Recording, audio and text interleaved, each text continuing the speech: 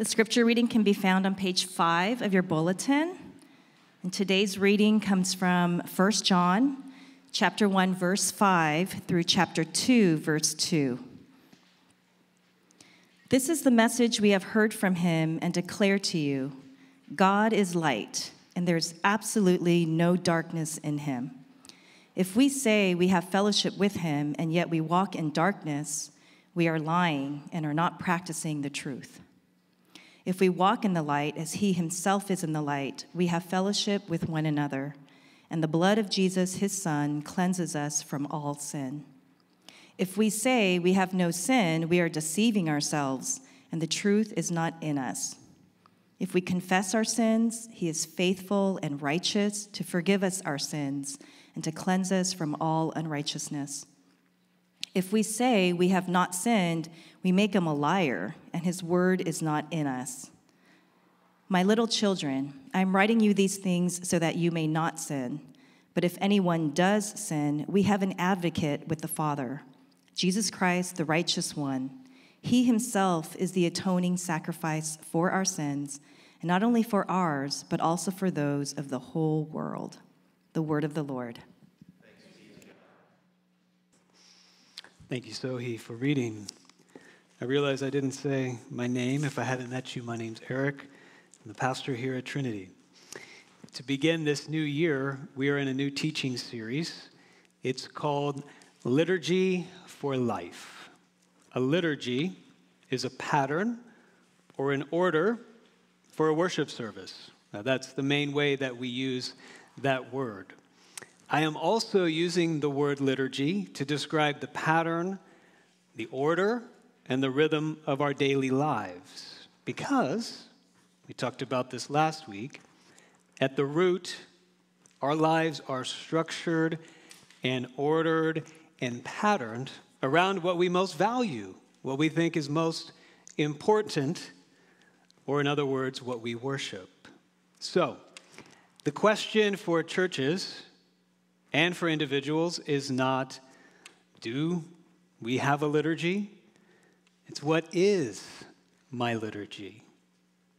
What is it built on? And what it is founded in?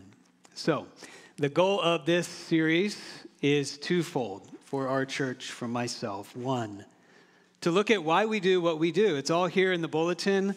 We have our order of service, and we follow a similar pattern every single week. Why? Why do we do each of those parts?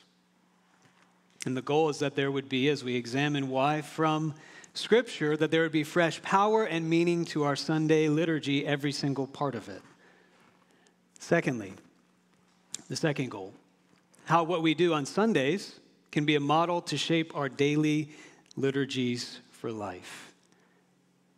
That we can look at this bulletin and go, well, this is a nice template for me. This is a helpful template for me to work into the daily rhythms and liturgies of my own personal life. And both of these goals, I think, are very, very important right now. One, people are asking, many of you might be asking, is Sunday worship really all that necessary and important? I can grab a great sermon online. I can listen to some great music online. And it doesn't even have to be in the context of a live-streamed worship service of a church community that I'm a part of. So, what do we say to that? Why be a part of a worshiping, gathered community week in and week out? There is so much good stuff out there, great teaching, great music, etc. But why do we need to enact and walk through this liturgy week after week? And so, what I would hope is we would see that we need this liturgy. That's one of the main reasons we need to be here, is because we need, from the very beginning to the very end, to experience this liturgy, to know God, and to encounter him. Another thing that's happening is when so many things are constantly changing and shifting all around us, causing disruption to our daily lives with COVID and other things, What can we do to stay rooted and grounded? What can we do to maintain perspective and not just crumble and be shaken by the uncertainty of it all? I would say and argue and will throughout this series that we need an intentional, personal, daily liturgy centered on Jesus Christ. Let me share an illustration. Many of you are athletes. Many of our young people are athletes. It could be water polo or swimming or running or baseball, basketball, whatever it might be. Can you imagine if one of your teammates who never is there for practice, he doesn't have any commitment to regular training or drills, and then they show up for the game. For some reason, the coach plays them, coach's favorite, whatever. They're in the game, and they do terrible. And they come back after the game, and they're talking to you, and they're like, man, I played terrible. I don't know what my problem is. What's going on? And you might say to them, dude, you don't come to practice. Do you do any of these drills at home? No. Well, that's the problem. How do you expect to perform when it matters in the game when you're not practicing? When you're doing nothing to train yourself? You don't have a liturgy. You don't have a liturgy that forms you and shapes you into be an athlete. Well, the same thing is true of us as Christians. We need liturgies to shape us into followers of Jesus Christ to become like him. So last week, we began the series with the call to worship. That's how we begin all of our services, why it's important to begin our services and our days, and throughout our days, hearing God call us into worship. Today, we're going to look at confession and assurance. I realize this might be maybe the hardest part of our service for many of you to be engaged with, especially those of you who are unfamiliar with it as a part of the order of service of a church, or maybe if you've experienced this time, a time of confession in a church, as being very dismal or rote or cold. What I want to do is look at this passage that we just read, 1 John, and explore two questions. Why do we need this every week? Why do we need confession and assurance? And then lastly, look at some thoughts on how that might look in our everyday lives. So first, confession. Why do we do it every week? We have a call to confession. We have a prayer of confession. We have silent confession. That's a lot. Why do we need to do it? It can seem like a downer, maybe to you. Maybe it feels like a time to be gloomy or self-deprecating or feel guilty. Is that why we do it?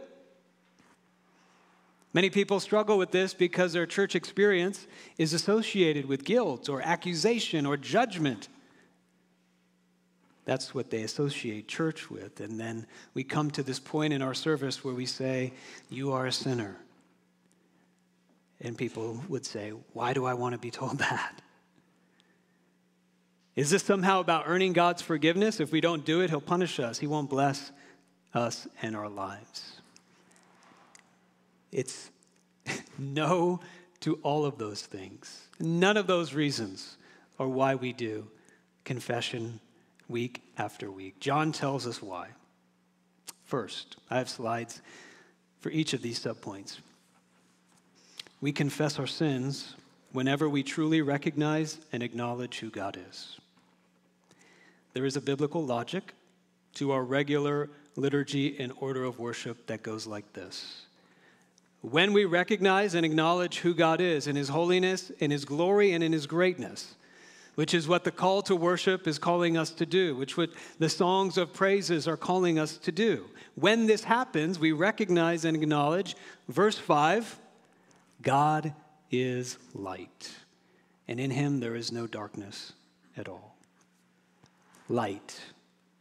What does John mean by that? Looks like here in the context that he means God is pure goodness, pure moral righteousness and holiness. God is pure goodness, pure righteousness and holiness and justice. So if that becomes just a little bit real to us, Evan already talked about this, if we glimpse that just a little bit, it will lead us to confession. That's what John is saying here. The logic is here. God is light. If we walk in the light and don't confess our sins, he says, the truth isn't in us. His word cannot be in us, i.e., we really haven't encountered God. Maybe we've just gotten in touch with our feelings. We felt inspiration. Maybe something in the service feels good to us.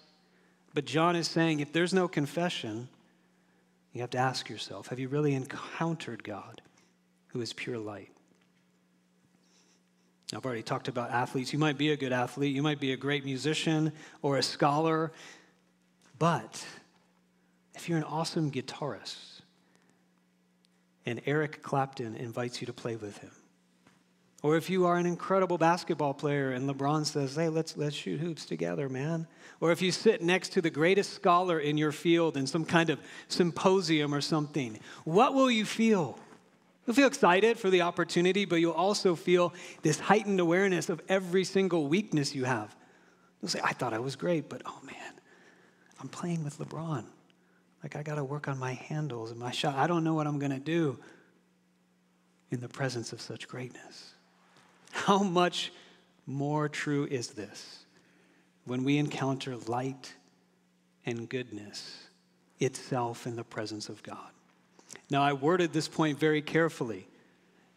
I didn't say we should confess our sins whenever we truly recognize and acknowledge God for who he is. Or we ought to. No, we confess our sins whenever it is a given. It will happen. And this is a pattern we see throughout Scripture. Anytime a person glimpses, if they get a big dose of the holiness and the glory and the greatness of God, here is what happens. Here are a few examples. Exodus 34, Moses said, Lord, show me your glory. A bold prayer. And the Lord said, I can't show you my full glory. I can show you the backside of my glory. And God's glory passed before Moses as he was hidden in the cleft of the rock. And it says in Exodus 34, Moses immediately knelt low on the ground and worshiped and prayed, we are a stiff-necked people. Forgive our iniquity and sin and accept us as your own. Isaiah 6, the prophet Isaiah is given a glimpse of the holiness of God. Holy, holy, holy is the Lord God Almighty. And the first thing he says is, woe is me. I am a man of unclean lips. Confession. Job 42. Job had some very important questions to ask God about his life. Some legitimate questions, but when he encountered and glimpsed and recognized and acknowledged who God is, what happened? Job 42. He said, I heard reports about you, God, but now my eyes have seen you. So I reject my words and I am sorry for them. I am dust and ashes. Luke 5:8. When Peter encountered just a glimpse of this Jesus guy is not a regular person. He was fishing and Jesus said, put your net over there. A huge catch came in and Peter said, depart from me, Lord. I am a sinful man. You see the logic, you see the pattern. A glimpse of who God is. And we as human beings are driven to our knees in confession. It's the way it has to be. And if this is what happens whenever a person truly encounters God and worships him, then here's the application for what we do on Sundays. To not do this in our worship service would be like, for me, like a malpractice, a disservice to all of you. It's like saying we don't really expect to meet God here. We don't really expect to recognize and acknowledge God for who he is and his glory and his greatness. But if we do expect that, even a taste, even a glimpse, then we must allow time for us to confess. We'll have to. Second point. We confess our sins because it's the truth. Look at verses 6 and 8 with me. Light is an image of God's pure moral holiness. Light is also an image of how fellowship with God, encountering God, reveals what is true about us. It exposes deception. It brings things to light that we would rather keep hidden. Maybe some things that are hidden to us until the light of God's goodness reveals those things. So walking in darkness, here in 1 John, it doesn't mean not having any sin. Walking in darkness doesn't mean never sinning. It means living in a way where we don't see or admit our sin. John says that's lying and not practicing the truth. Look at verse 8. If we say we have no sin, we are deceiving ourselves and the truth is not in us. Verse 10, if we say we have not sinned, we make him a liar and his word is not in us. John is saying to not confess our sins then is to deceive ourselves. It's proof. Well, the truth isn't in us. It makes God a liar and is proof that his word has not gotten in us. It's just stayed on the surface. To confess our sins then is to step into the light, into the truth. It's proof that his word really has gotten into us. If you look at verse 8, it says,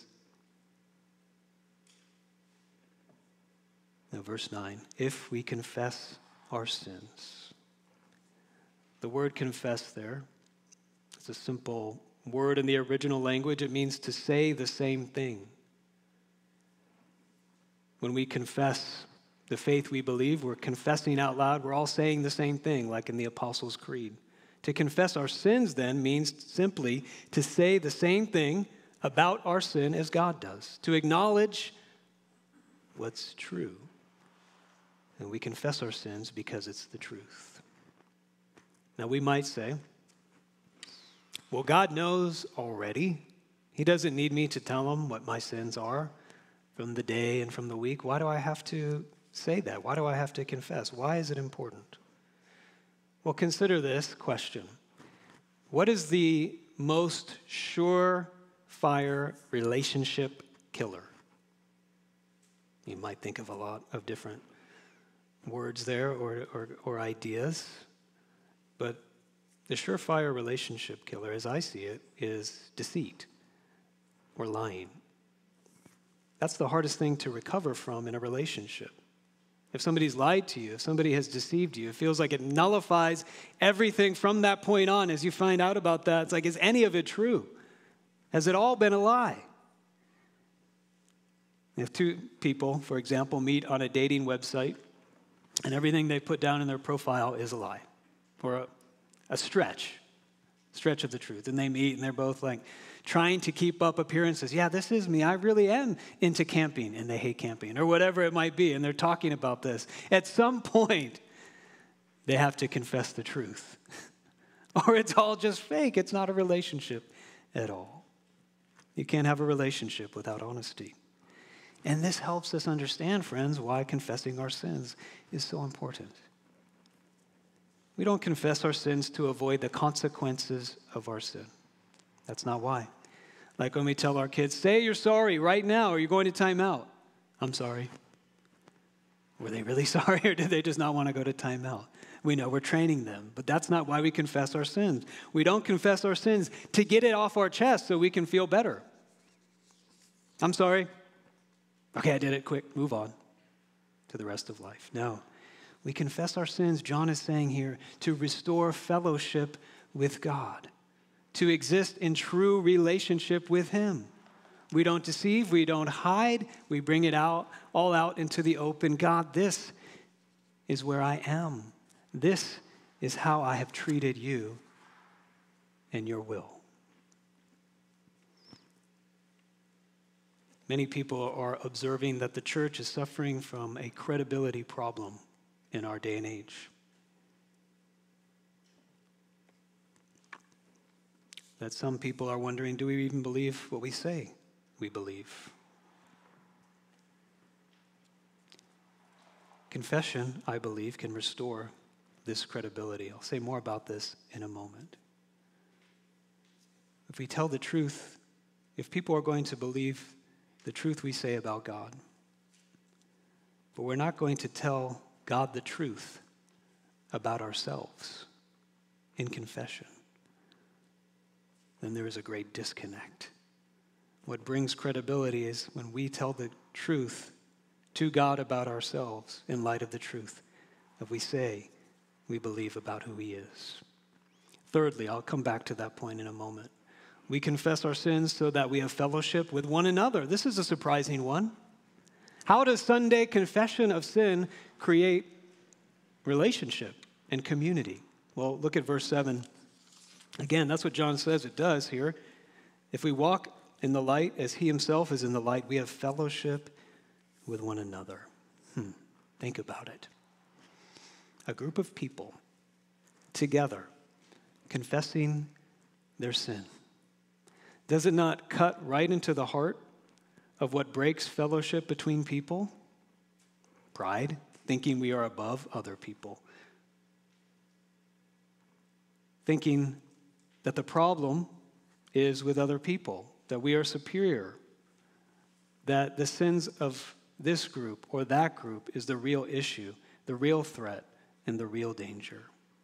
All that is set aside in the time of confession when we say, we have sinned.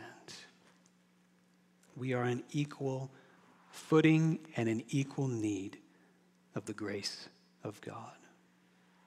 If we mean it, then there's no need anymore to hide or put our masks on. We can be real and tell the truth about ourselves to one another, and we can set aside pride. I don't have time to develop this further, but if you want to read what I think is the best description of this point that I have ever seen, it's in Dietrich Bonhoeffer's Life Together. Last chapter, I actually brought some giveaway books. If you want to read that chapter, I'll give you one of those books, so come see me afterward.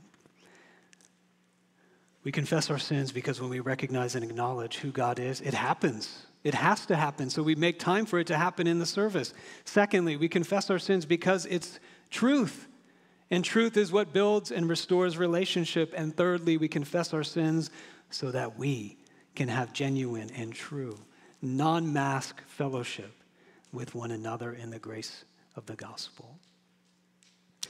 I believe one of the most important things for the church to do right now, there's a lot of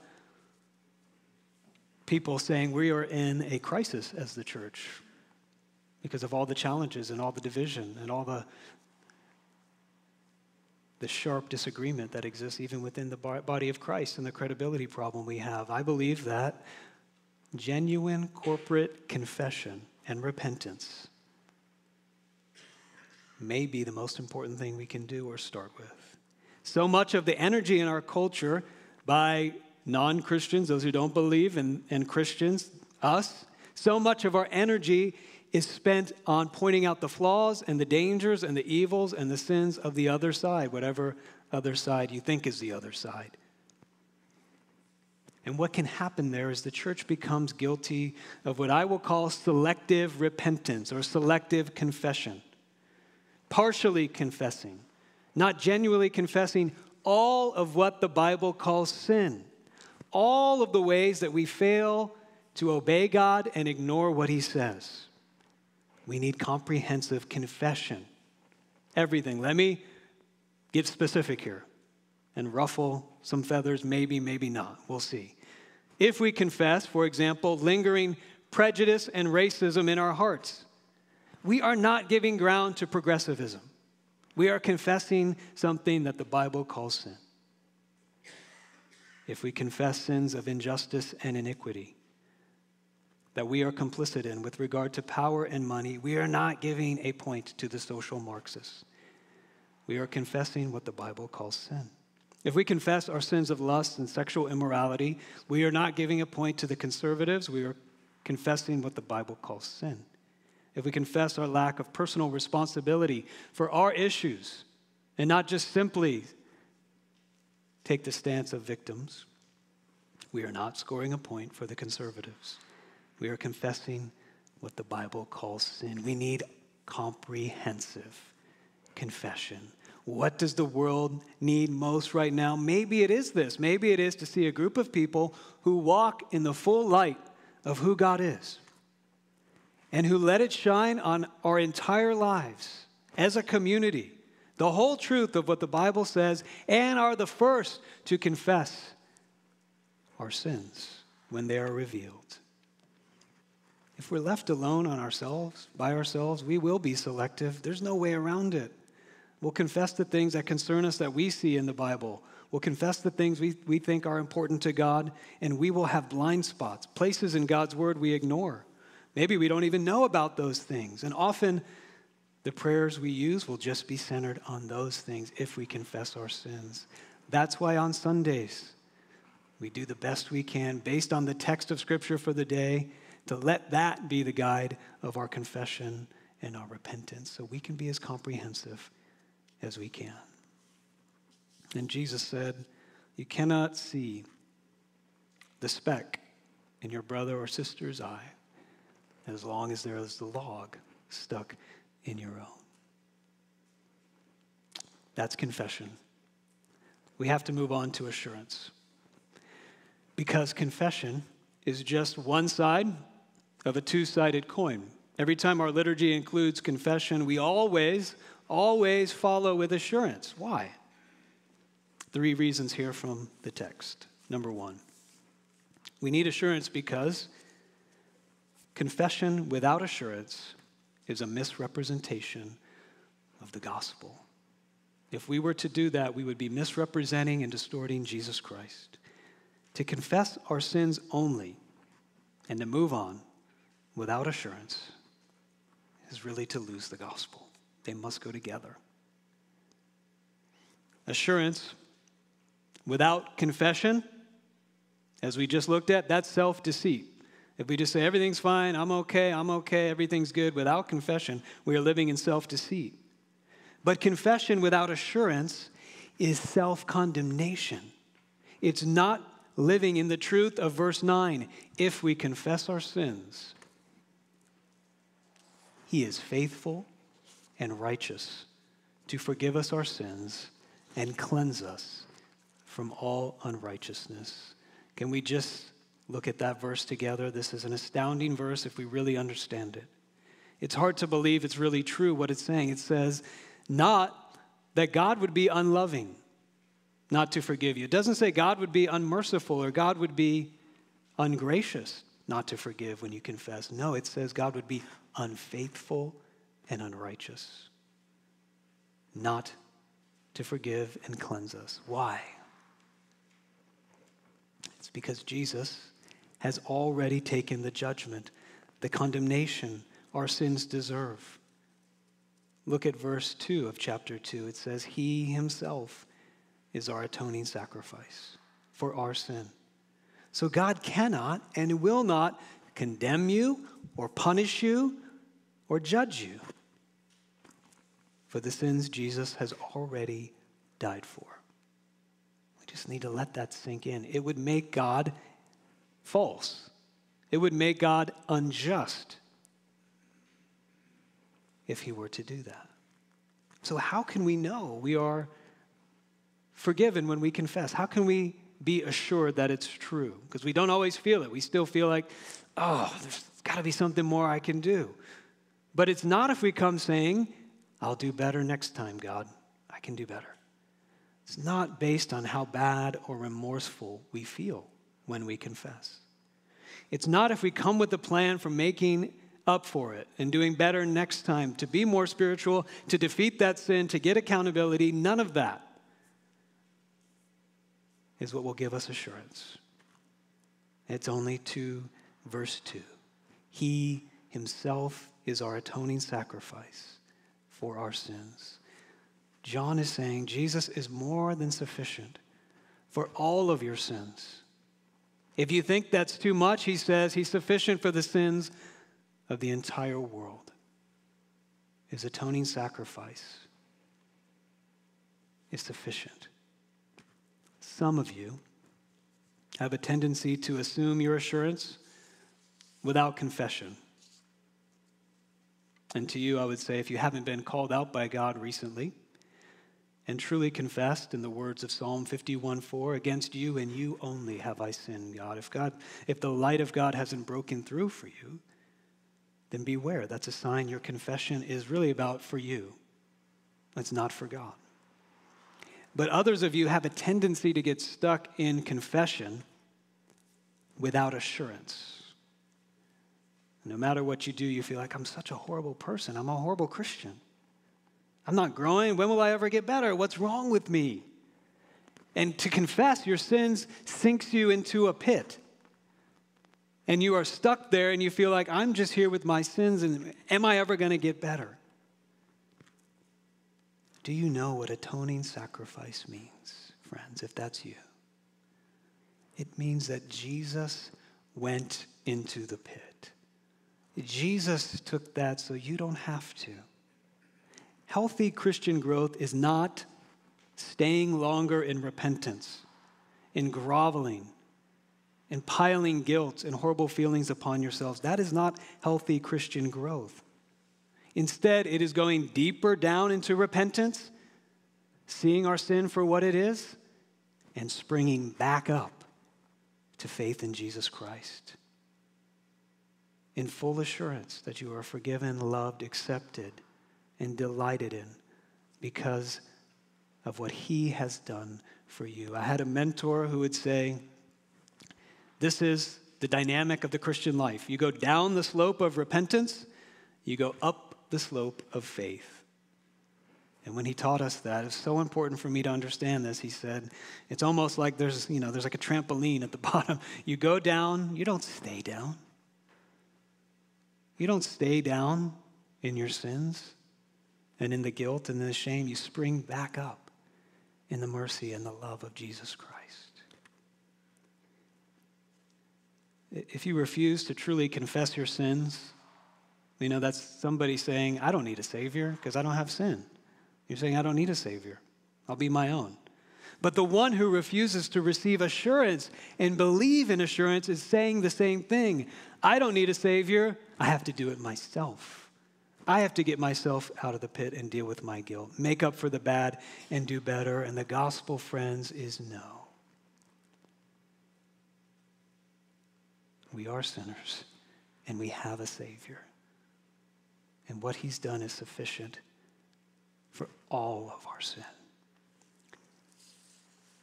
Second point.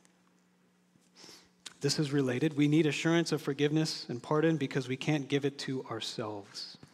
We can try, but it doesn't work. In our culture, we have a way that we talk about this, some lingo that I think is helpful called self-talk. We realize, okay, I got self-talk going on inside of my mind. And it goes like this. Sometimes something is saying in us, like, you are the worst. You're fake. Nobody really likes you. If they knew who you were, they wouldn't like you at all. You don't measure up. You're not growing. You're not a good person. And then there's another part of us that says to that voice, stop. No, I'm not the worst. I'm not the greatest, but I'm not the worst. I'm acceptable. I'm lovable. I'm okay. I'm worthy. I'm not that bad. I do some good things. And back and forth, it goes in that self-talk. It's important and helpful to realize this and get a handle on this. But what's happening here is self versus self. And when self is battling the self, who gets to cast the tying vote? How does it ever end? It's just based on how we feel. How do we get out of that spiral? And the Bible says this is where Satan, who works to drive us further into despair, will accuse us. So in our self-talk, we're trying to be our own advocate, and yet we're also our own accuser. How do we get out of that?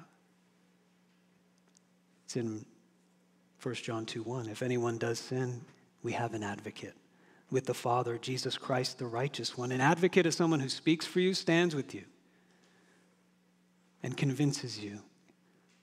If you stand with me, I'm for you. I will speak with you and to you the truth. And this is what it means for us to hear the advocating, believe in the advocating work of Jesus Christ. That when we confess, we are assured of forgiveness because of his righteousness. It means when we are forgiven, God does not hold your sins against you ever. Your sin does not come between you and him. It's not there to him. He doesn't see you as a sinner. He sees you in light of the righteousness of Jesus Christ, the righteous one. He doesn't treat you or relate to you in reference to your sin. He treats you only with love, grace, and kindness, and with the same affection that he has for his only Son. This is liberating and this is freeing when we believe it. This is why we read on Sundays directly from the assurances of Scripture. Because it's not me saying it, your sins are forgiven, or whoever is presiding up here. It is God himself telling us and giving us the assurance. He's breaking the tie in our hearts. He's saying to us, there's a voice greater than all your self-talk. It's my voice. You are forgiven and cleansed from all unrighteousness. Third, we receive assurance so that we may not sin. Look at verse 2, or chapter 2, verse 1. My little children, I'm writing you these things so that you may not sin. And you say, wait a minute, it seems like he's saying, are you a sinner? Get used to it. That's how it's going to be. Stop pretending that you're not. So confess, be forgiven, and cleansed. And we might say, how does that help us not to sin? It seems like it's giving everybody a free pass. Hey, if you sin, it's okay. Just confess and be forgiven. The answer to this is why we call this part of our service renewal. Because the liturgy and the rhythm of confession and assurance contains the power for change and transformation. When we say, honestly from the heart, I am a bigger sinner than I ever thought. And we are met in that honest confession with the assurance, well, Jesus is a bigger Savior than you ever dreamed. If we see and confess sin for what it is, that it's what breaks fellowship between us and God and us and other people, it leaves us in the dark alone, in lies. And we see that Jesus took what our sins deserve, so that what he deserves, we have. A 100% unbreakable assurance that God the Father loves us, approves of us, delights in us, and is committed to our good and our ultimate joy. If that's what we're left with in confession, that is the power to set us free from sin. Why would we go back to sin if it separates us from God and his love and his delight and his perfect will for us? Let me bring it all together on Sundays. It doesn't say here in 1 John, here's what you do on Sundays when you gather together and worship. It doesn't come right out and say it. It's not speaking directly about a worship service, but what John is saying is that this is the regular rhythm of fellowship with God and fellowship with people.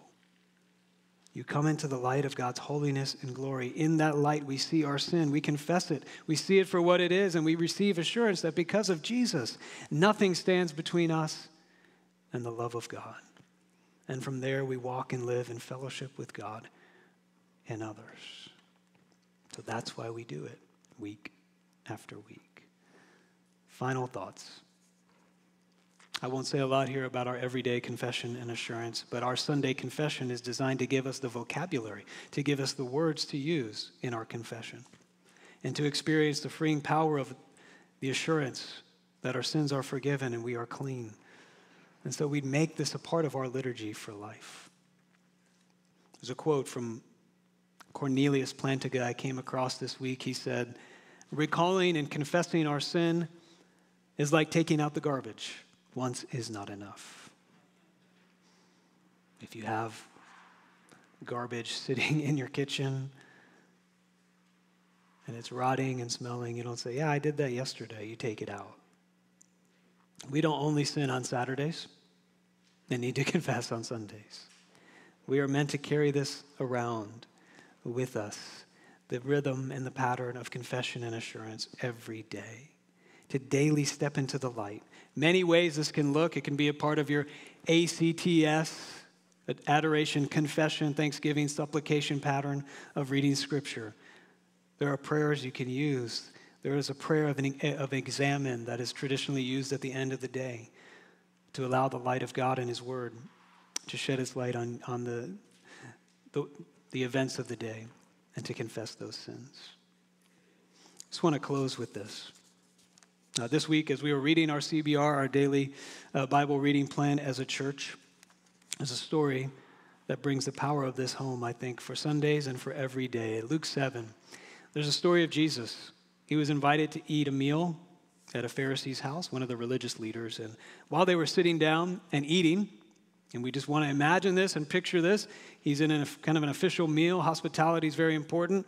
Religious leader, official kind of a thing going on. And a woman comes in and busts in, and she, we are told, is weeping at Jesus' feet. She brings a alabaster jar of perfume. She breaks it. She anoints his feet, and she's weeping and taking her hair and wiping the feet of Jesus. So you just go, if you were there, what would you think? We're told what the religious leader thought. He said, if this man were a prophet, a man of God, he would know who this is. She is a sinner.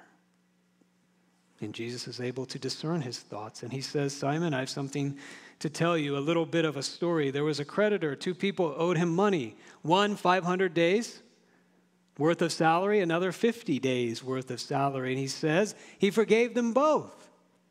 Which one do you think loved him more? The one who was forgiven more. And Jesus says, do you see what's happening here? You, since the time I came into your home, have been cold and judgmental. You didn't even perform the acts of hospitality for me. And this woman has poured herself out in brokenness at my feet. You're looking down on others, so concerned with the mask you're wearing. But look at her. She's free from what others think, and she's full of love. Why? The one who is forgiven little loves little. How do you think this woman's life changed from that day forward? We're not told her story, but how do you think the rest of her day went? That woman. Jesus looked at her. She was known for some type of sin in the community. She was ostracized and cast out. And Jesus looked at her and said, your sins are forgiven. Your faith has saved you. Go in peace. What kind of day do you think she had? For whatever the sin was she was known for, do you think she was like, okay, free pass, go back to that life? What do you think her heart was full of when she thought of God? What do you think her heart was full of when she thought of who she was before a holy and righteous God? She had been broken at the feet of Jesus and heard him say to her, your sins are forgiven. And it changed everything. Let's pray and ask the Lord to do that in our own hearts. Would you pray with me? Father, you are light. We can barely grasp what that means. Day in and day out, and even on Sundays, we long to glimpse that and experience that, yet we know when we do, we might be undone. You will reveal and expose things about us that are true. We run from that. We hide from that. We want to minimize and excuse and defend ourselves, but I pray you would help us lay all that aside week after week, day after day, in order that we might live in true and living fellowship with you and know deep down in our soul with all assurance that because of Jesus, we are loved. And may that kind of love overflow into our lives to other people who are broken, needy, and sinful just like us. We ask all this in Jesus' name. Amen.